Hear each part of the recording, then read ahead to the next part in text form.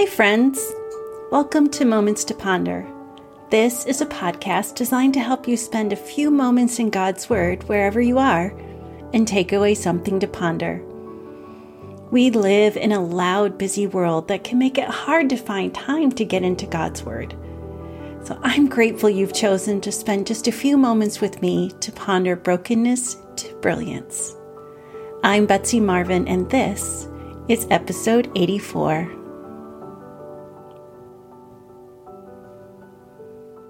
You may have noticed that the movement of this series has been one that mirrors the journey of our spiritual formation. It begins with brokenness. I think we can all agree that we are, or at one time have been broken. We've had some pieces in our lives, whether it's relational conflict, sinful behaviors, or hurtful experiences that cause us to feel broken.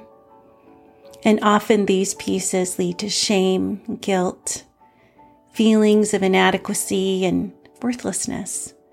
So we try to deal with it by people-pleasing, overachieving, substances, victimizing, or many other things. Our spiritual journey starts here. When we realize that we need something or someone to help us discover our value, to show us how to be whole, to save us from ourselves. It's then we begin to open our hearts to hear from the one who made us and accept his love, to receive his forgiveness and discover the healing he offers. Our hearts were literally designed to seek the fulfillment of the one who created that heart, God. When we allow ourselves to see what he sees, the divinely crafted, priceless creation made in his image, it speaks to our value and worth. And as his creation, he loves us. He loved us before we even knew him. He loved us first. Because of our value in his eyes, because he loves us so much, he offers a way to be free of the guilt and shame that we take on due to our sinfulness or what may have happened to us. In his graciousness, he offered his forgiveness through Jesus. Sin has a price. Jesus came in order to pay that price, and it's a free gift that we can each receive. I spoke of each of these things throughout the first 3 episodes in this series. Yet, we can know that we're divinely crafted and that we have value. We can receive his grace-filled forgiveness through Christ, and we can know that we are called, which was the previous episode. But we can know all these things and still feel the sense that there's something more. It raises the question, where does the brilliance come from? When do we experience the abundant life that Jesus spoke of?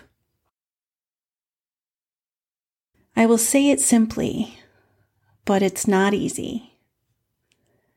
The brilliance within you from God comes when you finally take action and literally live into the ordinary obedience of the daily surrender to Jesus. James says it straight up in chapter 1, verse 22. He says, "But don't just listen to God's word. You must do what it says. Otherwise, you are only fooling yourselves." Surrender is an action. And as that action begins to permeate your life, living as he tells us to, you'll discover light, freedom, and joy. John says it this way, "The light shines in the darkness, and the darkness has not overcome it." John reminds us of this when he tells of Jesus, saying the light shines in the darkness, and the darkness has not overcome it. I have found that surrender opens the door for his brilliant light to shine in. It's in the surrender that we fully experience freedom. But we're human. We have so much drive and independence. We have a need for control within us, and so many of us find it hard to fully surrender our lives. We might know in our minds that holding on to unforgiveness brings bitterness, that holding on to pain brings depression, and holding on to addiction just brings loneliness and loss.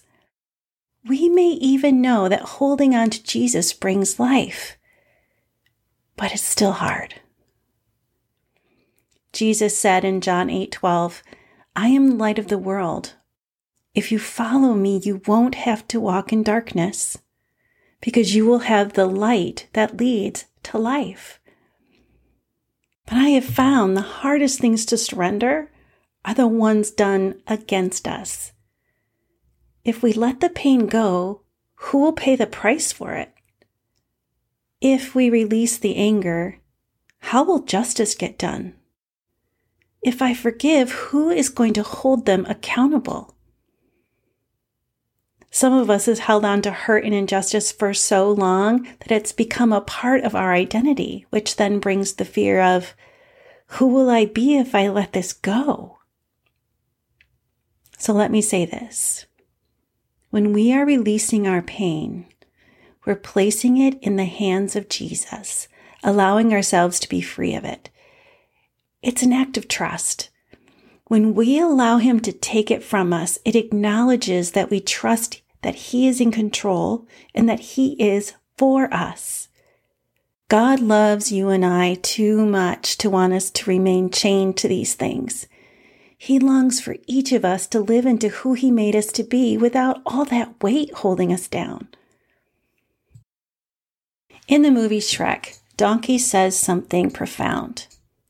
He says, people are like onions, meaning that you have to peel back the layers in order to see who they really are. I have used this illustration so often when speaking on surrender. The idea that we have to peel things off as we discover more and more about who we are in Christ. I mean, leave it to an animated donkey to speak a truth that just sticks in my head. But as we discover who we are in Christ, we become aware of layers upon us. Layers of a lie that we believe or a pain that we need to heal from. These layers have formed over time within us. So we need Jesus with His love and grace to help us pull them back, to reveal who we really are underneath. I mean, remember Jesus said, the thief's purpose is to steal and kill and destroy. My purpose is to give them a rich and satisfying life. That's the goal, to give us a rich and satisfying life. So we need to remove the layers that the thief has put on us that would kill and steal or destroy who we are. To give you an idea, what might be a layer that needs to be surrendered in your life? For instance, if you hear yourself thinking, if I don't control it, everything will fall apart. What do they really think of me? Oh, I have to meet everyone's expectations or they'll know I'm not who they think I am. Because what if I'm not enough? This layer has fears. And in that moment, we need to live into Psalm 27:1, which says, the Lord is my light and my salvation. So why should I be afraid? The Lord is my fortress, protecting me from danger. So why should I tremble? And it helps us remove the layer of fear. Maybe a layer sounds like this. Women can't do that, right? Oh, look at my past. I can't ever get over that. People like me, they don't get ahead. Oh, if they don't agree with me, they must not like me. No one can do what I do. This is a layer of limiting beliefs. Any one of these things that hold us back because of a weakness or a gender or a position or a pain that tells us that in this weakness we are limited. But Jesus says, my grace is all you need. My power works best in weakness. These layers aren't easy to see, and they're not always easy to remove. But one of the hardest layers I find to remove is one that involves a hurt that we need to forgive. It's that feeling of if I forgive them, they won't pay the price I need them to pay. That feeling of victimization that we want to hold on to. But in Psalm 147, it says, He heals the brokenhearted and bandages their wounds. Oh, like an onion, the outermost layer is the easiest to see and remove. Yet as we continue, as each layer comes, the light within us will get brighter as we remove one more.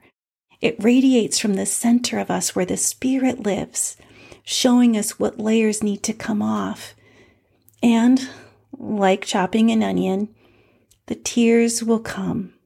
Some of these layers are going to be painful and others are going to be stubborn, and some will just fall away. And the closer we are to the center, the tighter the layers are and the harder they are to remove. So let's remember this important thing. We don't remove these layers alone.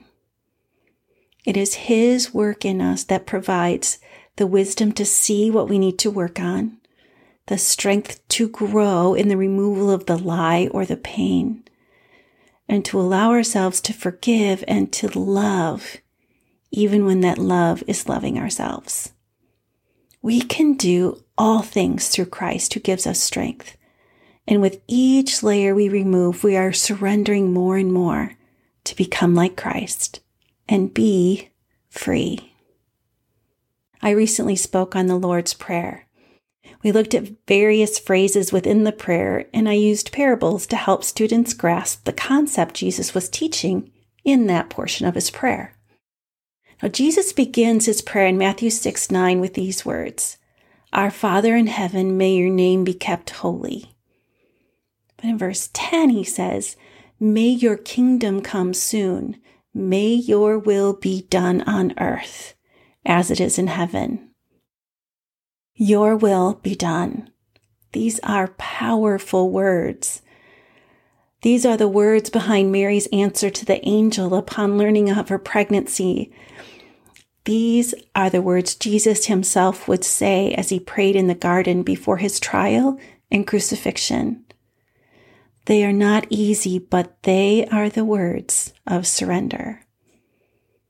Surrender is the acknowledgement that we will let God's will be done, placing ourselves in His hands with complete trust that He will work and make things good in His time. Have you ever been a passenger in a car when the person driving isn't that great at driving? They might be distracted, drive too slow or too fast, and because of that, you find yourself getting anxious. It is so hard to not speak up or offer to take over the driving, right? I mean, we like to know that the car is under control when we're driving 70 miles an hour down a highway. I have to admit, that I'm one of these people that have a hard time letting others drive when I'm feeling anxious. Whether I'm anxious about being late or stressed out in another area of my life, my husband has learned that I am a really bad side seat driver in those times, so it's easier just to give me the keys. So I've asked myself why. When I'm anxious, I need to be in control of something. And if I'm not controlling the car, then I try to control him. And that doesn't turn out very well. When I'm not anxious, I can easily let others drive while I sit back and enjoy the scenery and conversation. In the same way, it can be hard to allow God to drive our lives. Not because He's not a great driver, but because we aren't really sure we trust where He's going, or we think He's going too slow or too fast, and we aren't sure we can trust His direction or His control. Now, yes, mentally we know we can trust Him, but when it comes to giving over the steering wheel of our lives, we falter. God is gently asking us, will you let me drive even when you're anxious or in pain? Can I drive even when you feel late or you think I'm going the wrong way? If you'll let me drive, I promise to take you where you need to go, and you'll get there exactly on time. It's why he says in Proverbs 3, 5, and 6, trust in the Lord with all your heart. Do not depend on your own understanding. Seek his will in all you do, and he will show you which path to take. When we allow him to lead us, to seek his will in what we do, and not depend on what we're thinking, but trust him with all our heart, that's when we can surrender that to him. And in that surrender, amazingly enough, we can rest. Jesus says, come to me, all of you who are weary and carry heavy burdens, and I will give you rest. All those things we carry, they make us tired, right? And Jesus says, just come. He invites us to rest from striving, to rest from holding tightly to bitterness, to let go of control and the heavy burdens that others put on us. He says, be still and know that I am God. Jesus continues in Matthew 11. He says, take my yoke upon you. Let me teach you, because I am humble and gentle at heart, and you will find rest for your souls. My yoke is easy to bear, and the burden I give you is light. The yoke of a rabbi was his teaching. Just as a yoke for cattle is something they wear, a rabbi's teaching is something their students wear. And so, with Jesus as our rabbi, what does he teach? Well, in Matthew 22:37, he says, you must love the Lord your God with all your heart, all your soul, and all your mind. This is the first and greatest commandment. The second is equally important. Love your neighbor as yourself. So if that is his teaching, then what is the burden that he gives? I think we see it in Matthew 28, when he says, therefore go and make disciples of all nations, baptizing them in the name of the Father and the Son and the Holy Spirit. Teach these new disciples to obey all the commands I have given you, and be sure of this: I am with you always, even to the end of the age. His teaching is easy, and the burden is light, and it gets easier and lighter as we surrender and become more like him. When you surrender the idea that everyone has to agree with you, you discover a freedom to love your neighbor as yourself. When you surrender the belief that what others think of you defines you, you discover the freedom to be yourself. When you surrender allowing the past to hold you prisoner, you stop being controlled by the narrative that you're a victim. When you surrender unforgiveness, you realize how heavy it was to carry and experience a new lightness in your life. In my own journey, surrender has taught me that when I set my worth in him, I am not threatened by the success of others. In fact, I will celebrate God's work in them. When I allow my pain to be taken by him, I've learned to lean into the pain of others without needing to one-up their story or even relive my own hurts. I've learned that I can own my past and not be held prisoner by it. And when I allow him to take control, I've learned that I can see the opportunity he brings much more clearly, and I can acknowledge his work. I mean, this is the promise. I am certain that God, who began the good work in you, will continue his work until it is finally finished on the day when Christ Jesus comes. This verse promises that good will come, but it also tells us that it's going to take a long time. It is a continual formation process. So, dear one, here's a gift from Jesus. I'm leaving you with a gift, peace of mind and heart. And the peace I give is a gift the world cannot give. So don't be troubled or afraid. May you discover the brilliance of the freedom that comes as you live into the ordinary obedience of daily surrender. May His will be done in your life, bringing light, joy, and peace as He fills you with His love, strength, and purpose. You are loved with an everlasting love, drawn by unfailing kindness. Amen. If any of these verses or quotes resonated for you and you would like to ponder them further, you can find them listed in the Pondering Journal through my link in the show notes. You can also find it along with a full transcript of this episode on my website, betsymarvin.com. This is the end of this short series. I look forward to seeing you next time.